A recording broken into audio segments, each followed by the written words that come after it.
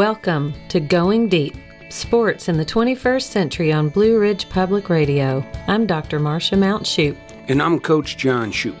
John's coached at the highest levels of the game of football for 26 years. And Marcia is an author, theologian, and minister. And we're glad you've joined us to go deep into some of the most pressing issues of our time. On Going Deep, we go beyond the sound bites and highlight reels. This episode of Going Deep, we're very excited to have an impact player in women's athletics, professional athletics, on the global stage. I should say the global pitch, not just the local one. But we're lucky because she is local right here in Western North Carolina. We welcome Megan Burke, who is the Executive Director of the Players Association of the National Women's Soccer League. And Megan is here to talk to us about all kinds of things, but we're mostly excited to hear because she's been a part of history being made in these last few years. And so we feel so lucky and we're just so excited to have you here, Megan. Welcome to Going Deep. Oh, thank you so much, Marcia, for the lovely introduction. And thank you to you and John for having me on. I'm glad to be here. Wonderful. We like on Going Deep to have our guests kind of introduce yourself to our listeners. Tell our listeners a little bit about you. Sure. So I was born and raised in St. Louis. I'm like fourth, fifth generation St. Louis, go Cardinals. And I'm a former player. I'm currently a licensed attorney, licensed here in the state of North Carolina, and had been practicing at a small firm, Brazel & Burke, for more than a decade.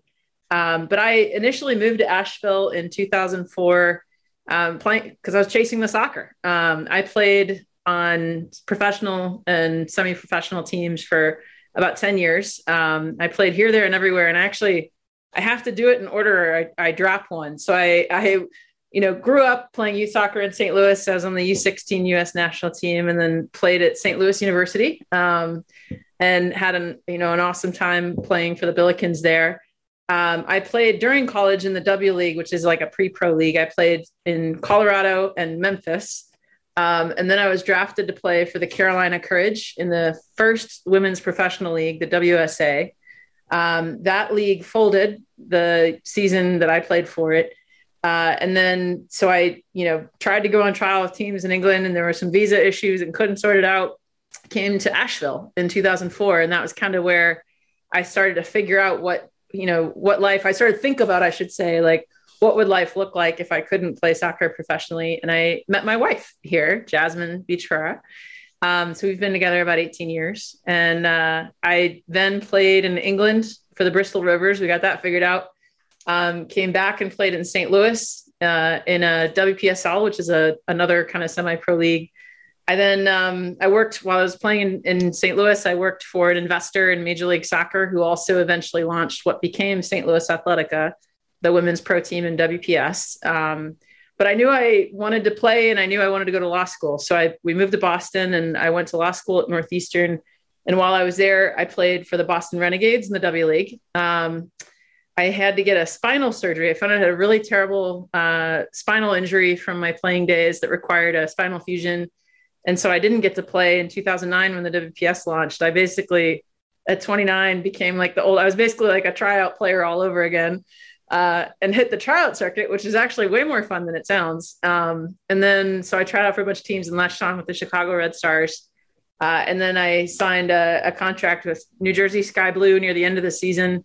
And then after that, finished out law school, took the bar exam, and we always knew Asheville was home. And so we came back home in 2010, and I started practicing law. And now Jasmine and I have 3 kids, Calvin, Lily, and Wyatt, 7 and 3-year-olds, and Western North Carolina's home. What a journey. I mean, I can't imagine there are many humans that have as much kind of different experiences with the sport. I mean, you came along in a time, I'm not going to ask you your age. I know you're younger than me. So yeah. So, I mean, you came along in a time when, because I was coming of age, in sports right when Title IX just was created. So I played on boys soccer teams. Like that wasn't going to be, there wasn't women's soccer, and so went the running route. But you really came along, just enough after that there were real viable options. And I mean, you were also blazing a trail for women's soccer to be a real thing. I mean, and it's become a real thing in this country, a premier opportunity for women in sports and for girls in sports. So you've been right there kind of riding the edge of that. I can't imagine a better person with your experiences and your training and your expertise to do what you're doing now with the Players Association. I mean, I do feel like this job does kind of feel like a calling, it does feel like I was sort of made to, like, this feels like a good fit, this is what I want to be doing. This feels like I was meant to be in this role at this time. And things that happened in the past year, I mean, it still happens every day where I'm just surprised at how I'm so glad I had, more than a decade of criminal defense experience before being in this role. I'm so glad I had this before. And the fact that I'm a former player, I think, is a way, it helps build the trust and relationship with players now. Totally. And a player who's had to travel and who's had to be resourceful and put things together and who's experienced injury. And I mean, all of those things are just so important. There's definitely, I mean, we launched during the CBA negotiation last year, the No More Side Hustles campaign, to draw attention to what women's soccer players were doing to survive, which is not unlike, the AFL-CIO has the campaign, "One job should be enough," which is very much a mantra of the modern labor movement. And I do feel like,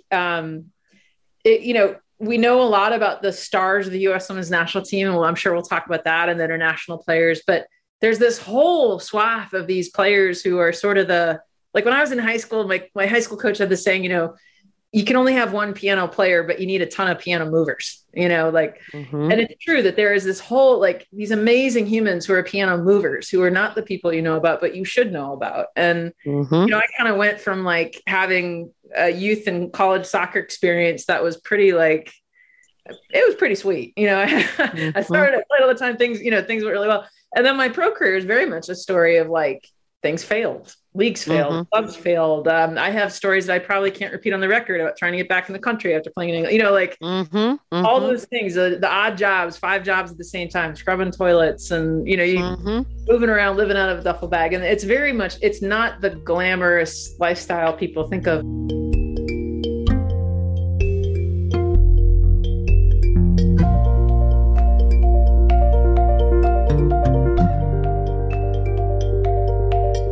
And I certainly lived that. But what's interesting about kind of those of us who've played sports, women and girls who've played sports, at the end of the 20th century and into the 21st, we're actually living through this amazing moment in time. So, yes, I was born in 1980. Title IX was 1972. We're celebrating the 50th anniversary this year. Yes, year. We're celebrating the 10th year of NWSL, the longest a women's pro sport or pro league has lasted in soccer. One of my best friends, and actually the woman who introduced Jasmine and me right here in Asheville, Stacey Enos, played on the first ever U.S. women's national team in 1985. And that was a time when I started playing soccer in 1983. And my mom, to her infinite credit, who did not have opportunities to play sports, my mom just had this little girl who wanted to carry a football or a soccer ball or a baseball around every day. And she's like, I should sign it. For her, it was like, I should sign you up for sports. You're interested in sports?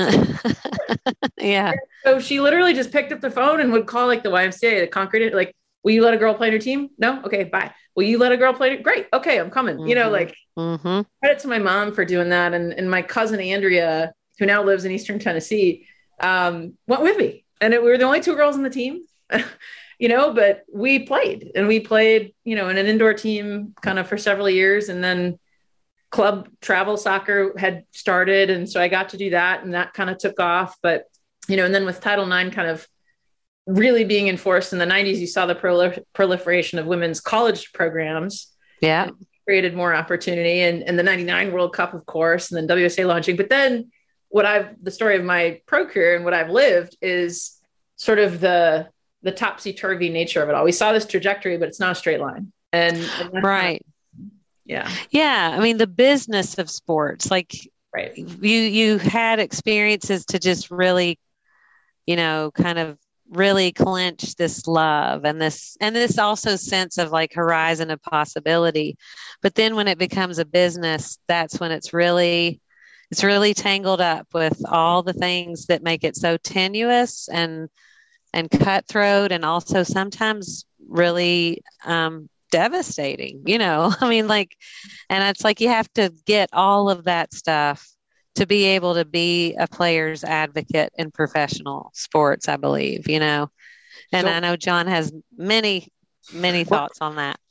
Well, it's interesting to me that as Title IX came along, I mean, women's soccer in particular in the United States benefited greatly. And women's soccer rose to the top of the world, like you said, kind of peaking in maybe the 1999 World Cup.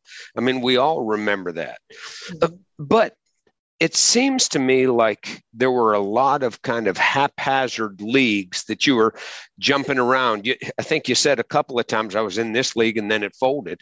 That's right. The National Women's Soccer League, I know, was founded about a decade ago in 2012, and they started their first season in 2013 when they played. It seems to me that within a decade of this league being organized, and I think they just went from 10 to 12 teams this season, correct? A players' association within the first decade of a league being created has got to be pretty uncommon, because Major League Baseball, the NFL, the NBA, I'm willing to bet the NBA is 75 years old. I'm willing to bet 65 years ago there was not a players' union. Yet this happens within the first decade of the National Women's Soccer League developing. Well, unions are a tricky thing. Some people want to join. Some people don't want to join. Some people want to contribute. I mean, this isn't just a story of sports. I mean, we're seeing today unions being voted up and being voted down. Mm-hmm. How did the National Women's Soccer League, though, what's the word? Is it coalesce to form this union so quickly when it's kind of been haphazard? That's a great question. I was involved in the second Women's Pro League, the WPS. I helped organize the WPS Players Union in 2010, but it never, because the league came and went within 3 years, we never negotiated a collective bargaining agreement. So this, to my knowledge, is the first CBA in domestic women's pro soccer history here in the United States. There might be a few elsewhere around the world, but it's pretty unique. And you raise a really interesting point, and I often have to remind myself of this, and I talk about this with players. You sort of have to put yourself in a time capsule and go back and say, okay, where was the NBA in the 10th season? Where was Major League Baseball in the 10th season? Where was NFL in the 10th season? And I think it's important to do that, because in the business case, as Marcia just pointed out, we get held as women's athletes to a standard that men weren't even at 5 years ago. Yeah.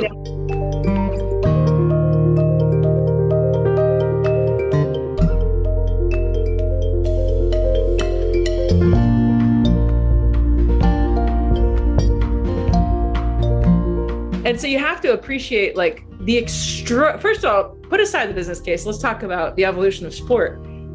In just 50 years, women's bodies and the performance of the various sports that we watch is just extraordinary. I mean, athletes are doing now things we couldn't do 10, 12, 15 years ago, or when I was in college.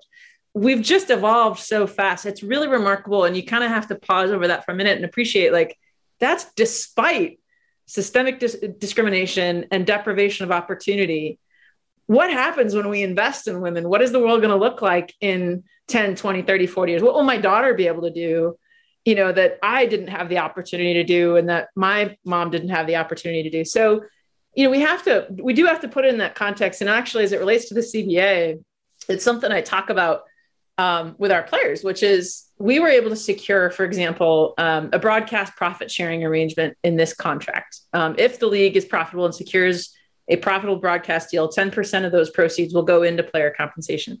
I'm unaware of another CBA in history that secured a broadcast profit sharing arrangement. We know it's in the NFL now, but I mean, I don't know what I would love for someone to write that authoritative history, because I would nerd out about like just the history of CBAs in sports. But we know, for example, that Major League Soccer didn't have free agency until 4 or 5 years ago, and they've been around since the late 90s. So we, in our first contract in the first 10 years of the league, even though our minimum salary is $35,000 plus they get housing and some other benefits, even though on the grand scheme of things, that's not, terribly significant. It's enough to maybe get by on, but you're not going to retire on that by a long shot. It's still relative to our growth strong, right? Like there's some really bursts in there. And that speaks to answer your other question, I think this is really important too, about typically labor unions different than the Amazon example, but typically you have a big national labor union that comes in and might organize someone. It's like the Communication Workers of America might come in and organize some journalists at a local newspaper, or they actually helped organize the men's second division pro soccer players. In our instance, this really was like grassroots, ground level, player-led organizing. Players got together and said, we need one voice. Solidarity is our strength. We can't achieve alone what we could together. We need to come together and form a labor union. And that's actually how I got looped back in. I was here in Asheville. I was actually driving to the gym one day, like between court, handling, misdemeanor pleas or whatever I was doing that day. And an old teammate called and said, hey, we just did a thing. We just organized a union. And I was waiting for your lawyer, could you? And she literally was like, we're going to announce we're going to put out a press release and we need a legitimate looking phone number. Can we use yours? And I said, when is this happening? I'm like, I'm game. I'm like ride or die with my homies. So I was like, sure. When's this happening? She's like, within an hour. And I was like, oh, I need to turn around and go back.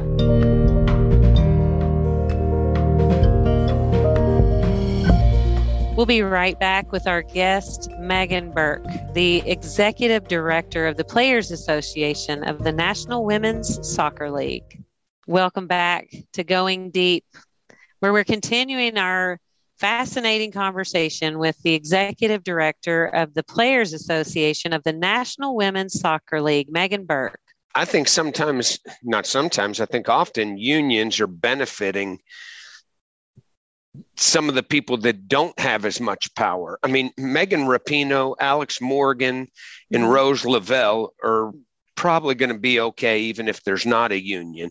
But the people on a journey like you've been on, maybe, I think there's significant things about a salary level of $35,000, and up, a minimum salary. But you also secured a lot of non-financial benefits, like an off-season holiday, 7-day break during the season, healthcare stuff. Yeah, well, just professionalism within, the soccer league, i.e. you're playing on real soccer fields. You've got quality locker rooms. But as Marcia said, the mental health care that is incorporated in this, I think, too, is really uncommon. And it's not just some women's health issues that you've directed, but just mental health issues that, let alone it's only in the first decade. This is the first collective bargaining agreement, and you're hitting some things other people have never Nobody has done. Yeah. Well, the interesting thing is that it's based on the lived experience in these players, workers lives and yours. Yeah, absolutely. And one of the things that there's a couple pieces that informed this. First was, I was very much aware of the systemic abuse in our sport before it all became sort of international headline news and other people started reading about it. Partly because I grew up in the sport and you hear the stories and you know what players have endured. You also just look around and see, in a bargaining unit where 100% of the workers are either women or we have 2 out trans players, non-binary identifying athletes, and 100% or close to 100% of their bosses are men. Like, there's something going on there that we should at least pause over. If we were in any other work environment, someone would kind of pause and just say, what's that about? Right. Right. So these are issues we'd always known about. And then when these stories came out last fall, we really got to work on thinking, okay, it's not enough to just like, we're going to call this out. We're going to speak out against it, but we want to come up with a solution. Like, we don't just we care about this league. We care about this sport. It's not just about, so much of what we'd all lived through in my generation of players was like the rise and fall of leagues, right? Like the demise of the WSA. Mm-hmm. And it would have been too easy to just say, we're going to shut this whole thing down, right? It's too dysfunctional. It's beyond saving. And players have still to this day believe in our hearts, like, this is worth saving. We care enough about it that we want to transform it. And one way to do it is to talk about something that we all know is true, which is people struggle with mental health issues. They struggle with trauma. They struggle with anxiety and depression. And I'm not saying that addressing mental health is a solution to systemic abuse, but it's one tool in the toolbox. We also have a very serious pending joint investigation. Like, I'm a lawyer, so we're not just approaching it from one avenue, but we have up to 6 months paid mental health leave in NWSL. And it was really powerful to go to the bargaining table with NWSL in the week that these stories came out and say, here, we want this. And what was cool about the negotiation was that I think this speaks to the evolution that our society's had around mental health and how we talk about these things. The response was not, no way, no how, we wouldn't even entertain it. Everyone has bad days, or whatever sort of kind of cliche or glib things people say about mental health. It was like, oh, we've read the article. We see what Mana and Sinead and Kaya have lived with. This is real. This is not some squishy thing. This is a very tangible thing we can get our arms around. It's probably not going to be commonly used, but when it's used, by God, we need it. And shortly after that, we've had tragically at least 2 suicides in the soccer community that we're aware of. And, this is real. This is very serious. And my hope is that by talking about it more openly and pointing to this as one of the tools in the toolbox, that we can set a new standard in sports, but in also in the workplace, that this is this should not stand alone. This should not be trend setting. This should be something that like everyone has.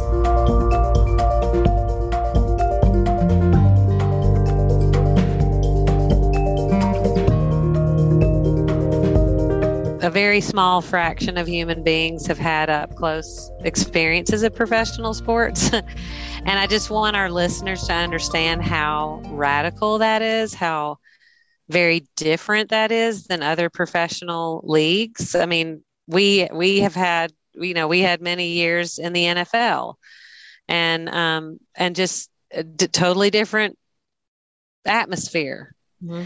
And instead of like the ways that players' mental health and their physical health and brain injuries and stuff have been dealt with in the NFL has really been more about, let's cover our butts, let's try to minimize the damage and say the things people want to hear, but not really do it. And protecting players isn't our top priority, because in football, there's always somebody else that'll do the job. Mm-hmm. If you think this is a crappy atmosphere, then go right ahead. There's somebody else that wants in, Right. And so what I'm hearing that's so radical is this ground up creation of a culture that is much more around this kind of collective wisdom. Like, this is what it takes to really, for this to not kill us, for this to be not only just a positive experience, but something that creates a life where, you can make it work. And that's good for everybody. And that's just such a different culture than other leagues. Our son is a professional rugby player, which is also a very young, Major League Rugby is a young league. It's only 4 years old? They're in year 5. Year 5. And I mean, he's having a great experience. He loves it. His wages are a little bit lower than the minimum. But anyway, next up, we're going to have you do a collective bargaining agreement for Major League Rugby. That's next, but we'll talk about that off the air. Right, exactly. But I mean, Sydney's having a great experience, and it does have a different tonality to it than the NFL in some ways. And yet this kind of always default the kind of reflex toward just this capitalist impulse. It's like, well, we got to make a profit and that's all this is. It's something that's taken over professional sports and even non-professional sports. So I just want people to know what a radical, I appreciate kind of culture creation you're participating in and helping to lead. It's, one of the things that I've spent a lot of time thinking about, and it's almost so obvious that I didn't see it. I went from spending more than 10 years defending the accused in the criminal justice system. And, near the end of that time, just feeling, especially during the pandemic, this real sense of despair, like you're screaming into the abyss about how messed up this is. And you're like, am I the only one that sees how, like, am I the only one that feels this way? This is very, as a criminal defense lawyer, you're like, you get to know this human being and you see their moms and children falling apart as they're being escorted off to prison for 16 years for their first felony offense or whatever, the situation is. And I was really eager to be like, oh, we're going to do soccer, like soccer, like this is great. We're going to do sports. I know sports is my happy place, and it wasn't long before all of a sudden I was like, wait, like this whole world of sports is premised on buying and selling people. Like it was this like, whoa, like we get to the criminal justice system out of the roots of slavery. And then I go into sports thinking we're just going to talk about bouncing balls. And I was like, wait, no. We're buying and selling people. That's right. And what that creates is the same kind of callousness towards basic health and safety issues and just basic human dignity. That's very well put. I call it the commodification of humans. I mean, it's just like, but it's all dressed up in this pretty bow of like sports that we love, and it must be so wonderful to be a professional athlete, and it must have been so cool to be in the NFL and it's like, can be pretty dehumanizing, Right. It's like you realize you're expendable. That's right. So to create a different culture, but still, quote unquote, play the game of making a league profitable that's a huge thing, really. So when you talk about human dignity in work, you said something earlier that you had a campaign called No More Side Hustles. And I'm kind of interested in that. So our listeners know in the WNBA, which is the Women's National Basketball Association, I mean, one of the world's greatest basketball players is Brittany Griner. And Brittany Griner right now is in Russia being held captive and can't come back to America. You might wonder, why is the world's arguably, one of the top 10 women's basketball players in the world, why in the off season was she going to play basketball in Russia? She was the number one overall pick, a 3-time All-American. She's won an ESPY, 7-time All-Star, all WNBA selection, a gold medalist twice, for crying out loud. Her resume can't be greater, yet she couldn't make a living playing basketball in America. In contracts in Turkey and in Russia, of all places, are 7 to 8 times the amount that Americans are paid. Could you talk more about what the Players Association is doing? I love that language, no side hustles, that if you want to commit to soccer, be the best soccer player that you could be, because I got news for people. Professional sports are year round. It's 365 days a year. These people do not get out of shape.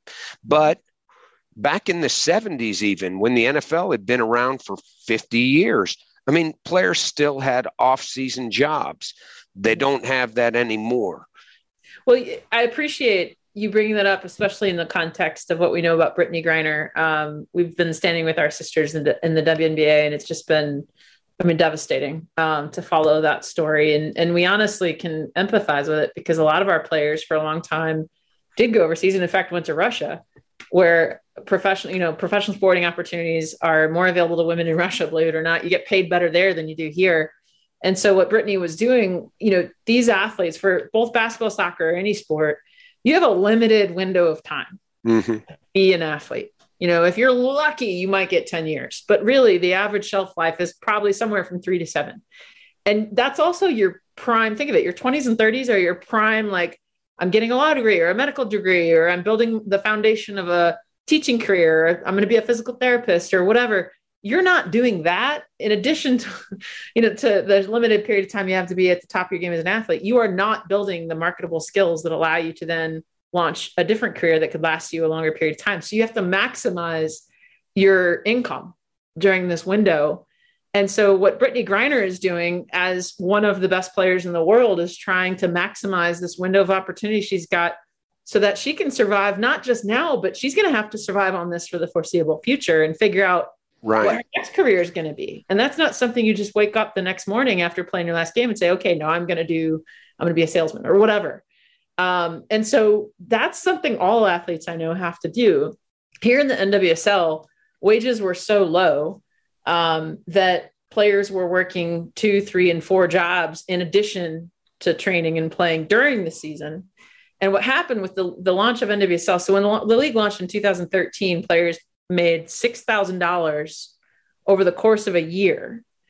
And the season was, 4 to 6 months long for the first few years. So in theory, maybe you could go get another job the other half of the year to support yourself. But over time, the season's gotten longer and longer and longer. And what listeners need to know is that you don't just go to practice 2 hours a day, right? Like you get there in the morning, you probably have prehab treatment, meetings with coaches, whatever. You do training for 2-3 hours. And after that, you have rehab, ice, PT, film. It's an all day sucker. Right. And you're eating not so much team meals. And then like you probably have film and afternoon meetings. You got to lift, you got conditioning, you got all that. I mean, it's a long day, not to mention that it's physically taxing. And so a lot of our athletes would get up at 3 a.m. and go work the front desk at Orange Theory, or, finish training and hustle over to work as a barista.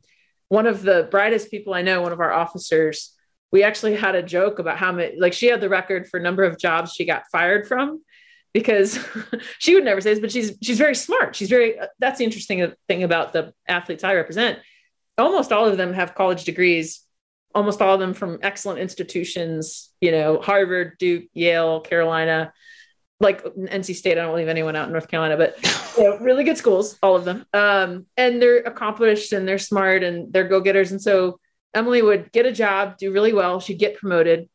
And she, they'd keep promoting her. And she's like, no, stop promoting me, because I have to be able to leave at a certain time to go to training, or I have to travel, I have to go to whatever. Right. And eventually they'd promote her and she couldn't do the job they promote her into, and she'd get fired because she's like, I literally cannot show up to that meeting. I have to go to Chicago or whatever.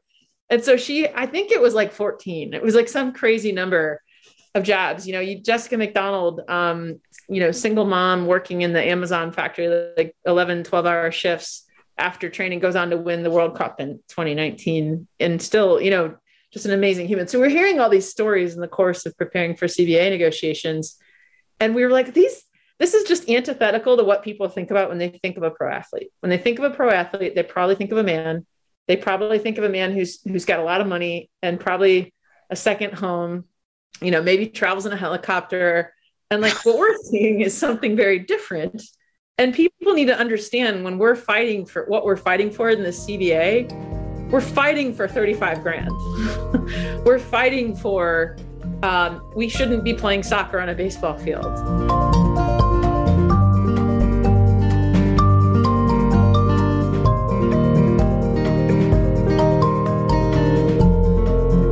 And it was helpful to illustrate and tell a story. Like, I think human stories are such a more persuasive way to explain something than me as a lawyer sitting here going, here's our 6-point plan for the CBA. I mean, I had the 6 or whatever, but that was the point of the No More Side Hustles campaign, which very closely aligned with what's happening, what we're seeing in our country around labor. Yeah. People are saying there's a labor shortage, but there's not. There's a good job shortage, and workers are fed up and they're demanding just dignity of work. And that's right. It's one of the reasons that we felt strongly about affiliating with the AFL-CIO. We became the AFL-CIO's most recent affiliate last fall. And we're really proud of that because, workers stood with us as we went through what we went through. And we have committed to standing with them. We sent the Portland Thorns to the picket line to stand with the Bakers who were on strike last September. And what's interesting is I've heard Bakers talk about how powerful it was for these women's pro soccer players to show up. And actually Bella Bixby, who's like 6'2" goalkeeper, like literally stopped a Mack truck on the picket line. And wow, I mean, it was really powerful and also very scary. But what was really interesting is after that, how the players reported back to me how powerful it was for them to see like this man's been working for this factory for 30 years and all he wants is to keep the same health insurance he had before the pandemic. The company wants to cut it. And, it's interesting because I think our athletes in a very particular way can illustrate the struggles of not just working women, but working people. Yeah. Yeah. I'm really so grateful that you took us here around kind of the contemporary labor movement and questions around work and just human thriving. And, I think one of the things that we realized over and over again are just how athletes, especially revenue athletes in college and then pro athletes, are kind of like they're separated from the rest of culture, almost like, well, they're this special class of people, almost like they've got it so good. They get whatever they want and they get away with things, they don't get in trouble if they do stuff wrong or whatever.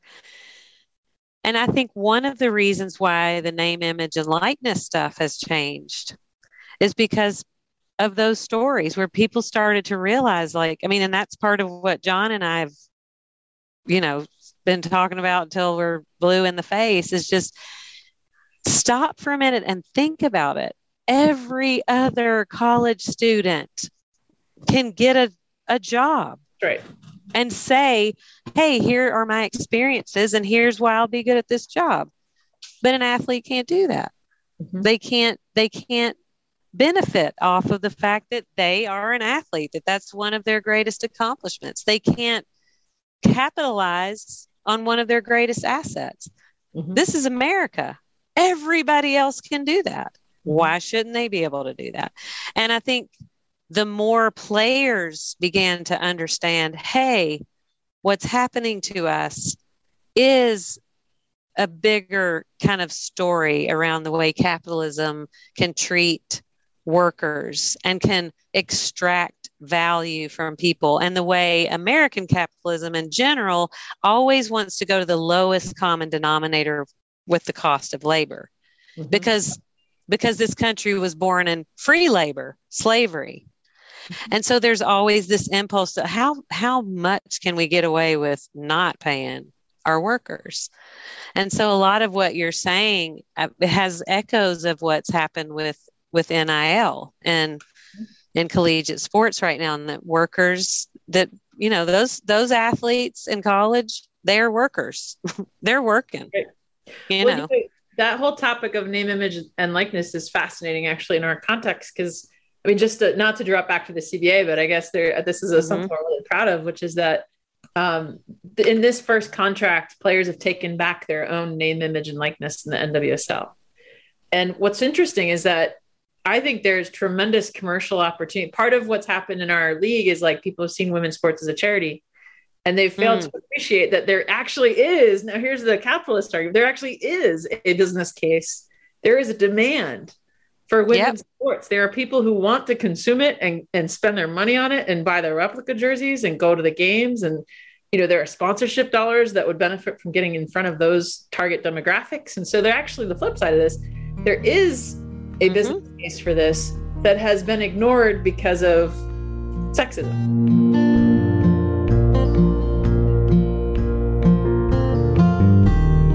Going Deep will be right back, where we're having a great discussion with the National Women's Soccer League Players Association Executive Director, Megan Burke.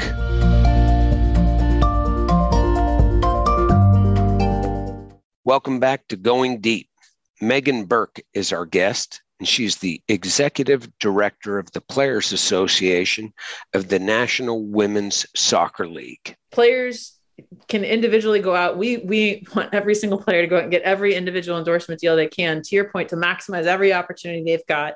to make money on their own name, image, and likeness, which is theirs. It is inherent to the person. And if it's marketable, good for them. What the Players Association does is we package the group NIL. So the group is defined as 4 or more players together in a series.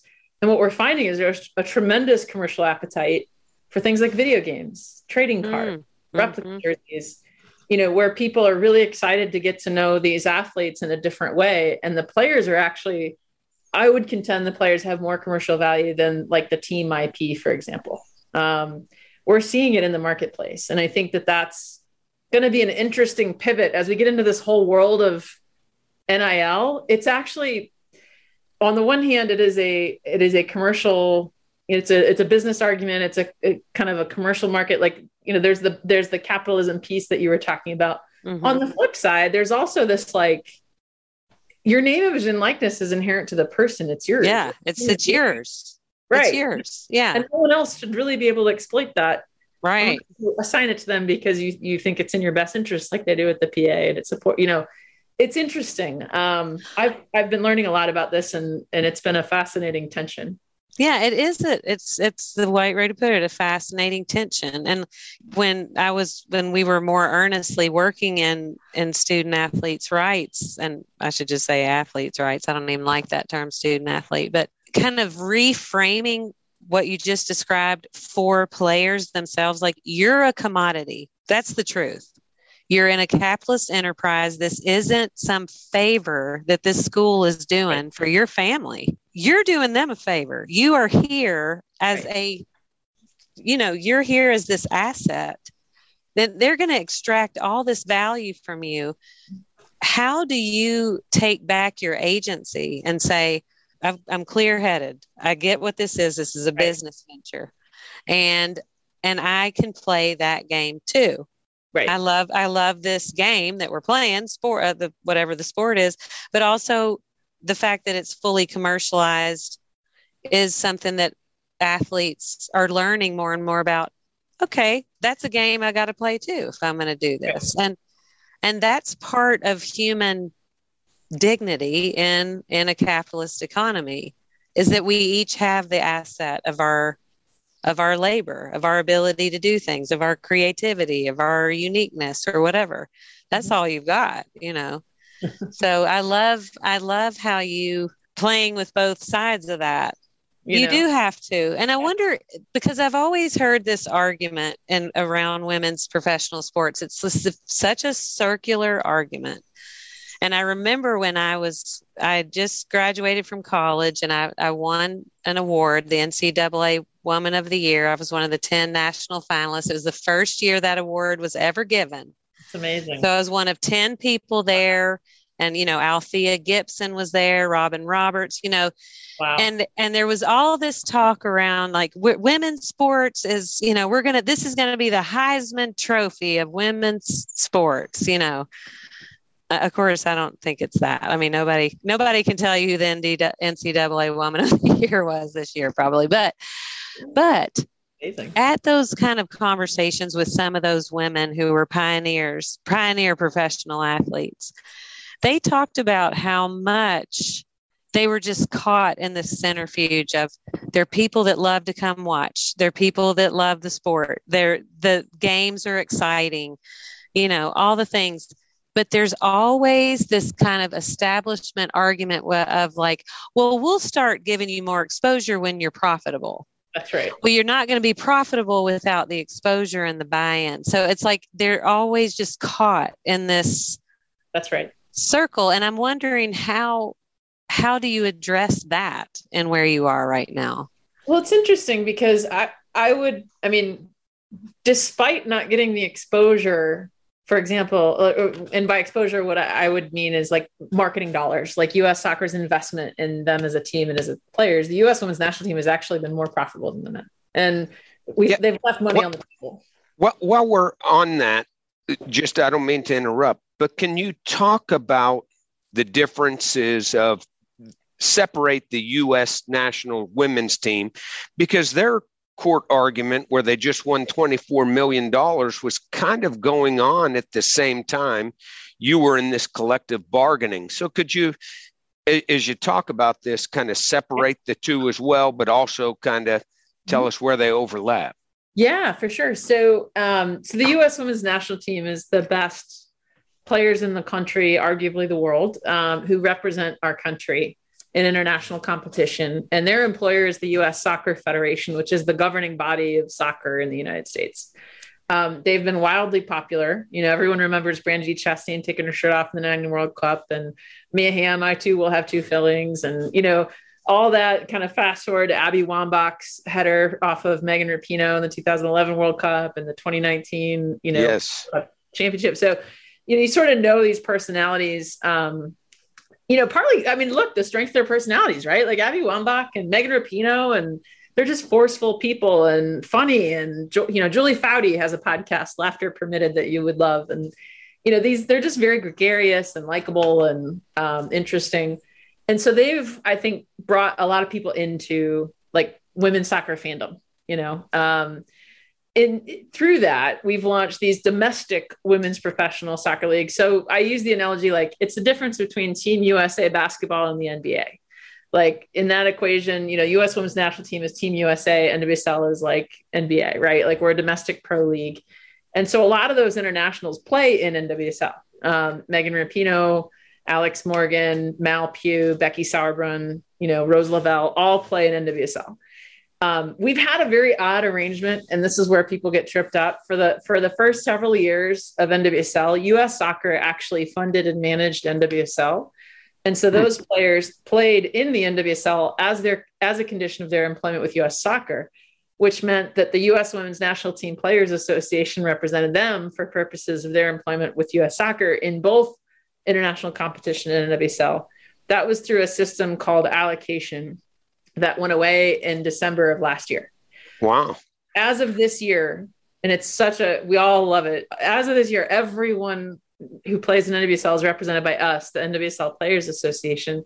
So Becky Sauerbrunn, Megan Rapinoe, Alex Morgan are all members of our PA, of NWSL PA. And in fact, Alex Morgan is a player representative. And I just want to point that out because I think, you know, you did say something earlier. It's interesting because like, it's true that like Alex Morgan, Becky Sauerbrunn, Megan Rapinoe, if we didn't have a CBA, like they're going to be okay, right? Like they're doing all right. They're wildly successful businesswomen who've earned everything they've gotten through U.S. Soccer. But I will say that if they heard that, they'd say, well, wait a second though. Soccer is a team sport and we can't stay at the top of our game without an elite domestic pro league to play in. And it's not an elite domestic pro league without 12 teams comprised of 26 people on each roster who can play at that level.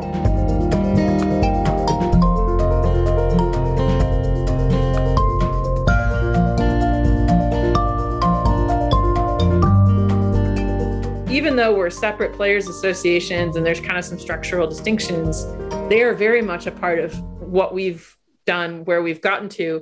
And I think I think the picture of that is that Alex Morgan, who is a mom and a star athlete, a businesswoman, you know, who's vying to get a spot on the next World Cup roster, is a volunteer player representative for the NWSL Players Association. They do not get paid. It is thankless work. And she's engaged and shows up and weighs in and casts votes and represents her team well. She doesn't have to do that. She's doing it because it matters and she cares about it. And so I think that it's a unique feature of, you know, Becky Sauerbrunn was, you know, we were in touch during CBA negotiations. Like Becca Rue, the executive director of the U.S. Women's National Team PA, it was very much the brains behind us figuring out how to launch a group licensing program. And, you know, we were in touch basically every day during CBA negotiations. In fact, I almost convinced her to come to Asheville and sit in a room next to my office so we could negotiate our CBAs by Zoom, like at the same time. I was like, it'd be so much fun, you know? It didn't actually happen, but, you know, it's very much, they've been on parallel tracks. And so even though they are separate, I think it's important to point out there's so much solidarity between the PAs and the players that's kind of how that's come out. So I can't remember where the question even started. I kind of got off on that tangent. Yeah. No, that was a good. You explained a lot to me. I didn't realize the national women's team, the USNWT, the U.S. Soccer Federation was actually for a period of time paying some of those elite stars to play in this league and that you've separated that. I can't believe that there has been any other league that has done that, or I've never heard of that. And separating the two is interesting. Your languages, I've always thought in the NFL, every player and every coach, I didn't like it, but I felt like they were independent contractors. Football is the only game in the world where the same people don't play offense as play defense. And there's kind of two different teams, and it never felt as connected. But what you're saying is just the interconnectedness that an Alex Morgan or a Megan Rapinoe would say, I'm not going to be a superstar player if I don't have a great team, great teammates, but also this league. Right. I'm not sure that's language I've heard in the NFL. That's interesting. You're absolutely right. I hadn't thought of that, but I think there's a lot that I take for granted in working in the soccer world because soccer is the world sport. And what's interesting, you commented earlier, and you're right that soccer took off on the heels of Title IX, but the reason is because it was cheap. Right. Colleges were like, oh, we just buy a bag of balls and right. And that's why it's played worldwide as well, exactly. Right? You could go anywhere and it's the people's sport, and so I think part of that is the nature of the sport. And in fact, I mean, if you're a rugby fan, I had my college boyfriend played rugby, and the coach would often say that, Megan, rugby is our barbarian sport played by gentlemen, but soccer is a gentleman's sport played by barbarians. And I think there's some truth to that, right? Like soccer is kind of this wild, interesting sport where cultural identity is certainly manifest through the style of play. And so I think what's interesting is the way in which women have embraced this sport in our country. And I think it's almost like, I don't want to say it's unexamined, but it's kind of just, if you play soccer in the United States, maybe it's because of who launched it in the 70s, 80s, and 90s, but you just buy into that. You just care about your team. It's just the way it is. You pay it forward. You try to make the game better for the generation behind you. And I've been asked that, why is that the case? And I don't know that I have a good answer other than it's just how we grew up. It's just how we were built. And maybe that's a credit to the pioneers of our sport.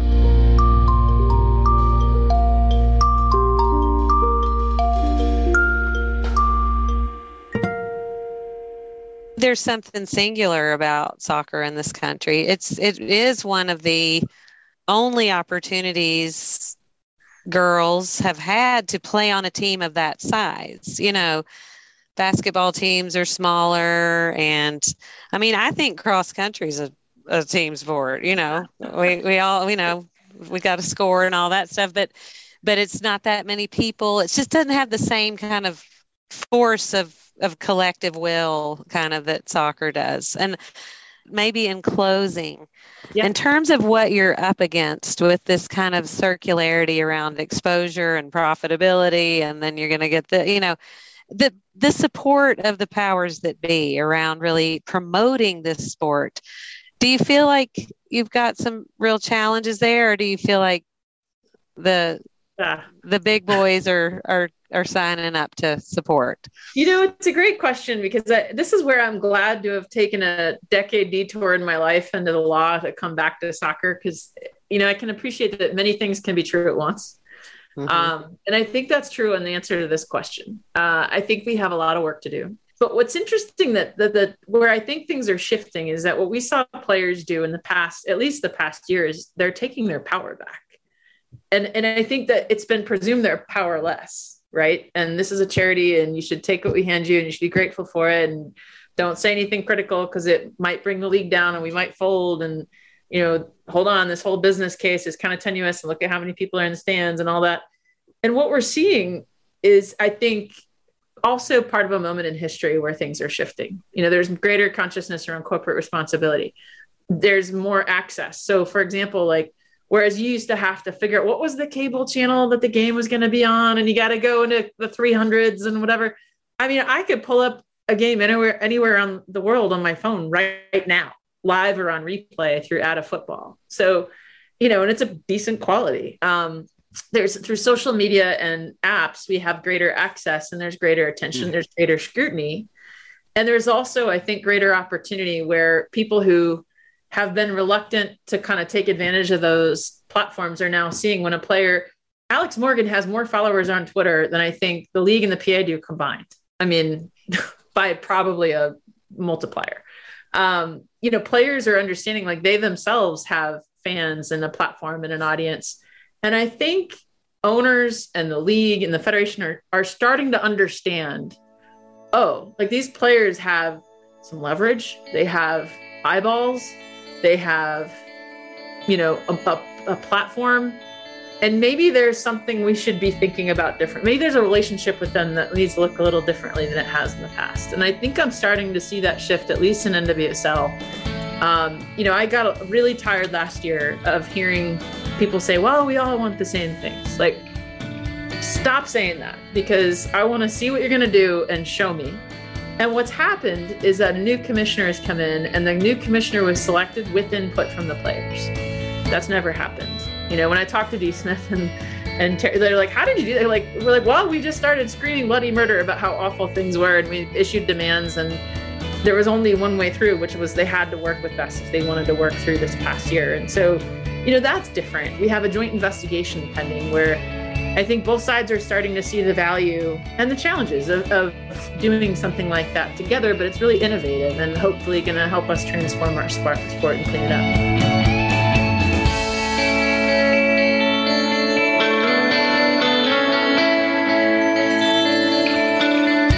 You've been listening to Going Deep, Sports in the 21st Century, from the studios of Blue Ridge Public Radio, NPR for Western North Carolina.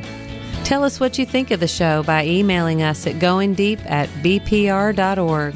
Make sure to like us on Facebook and follow us on Twitter @ShoopsGoingDeep.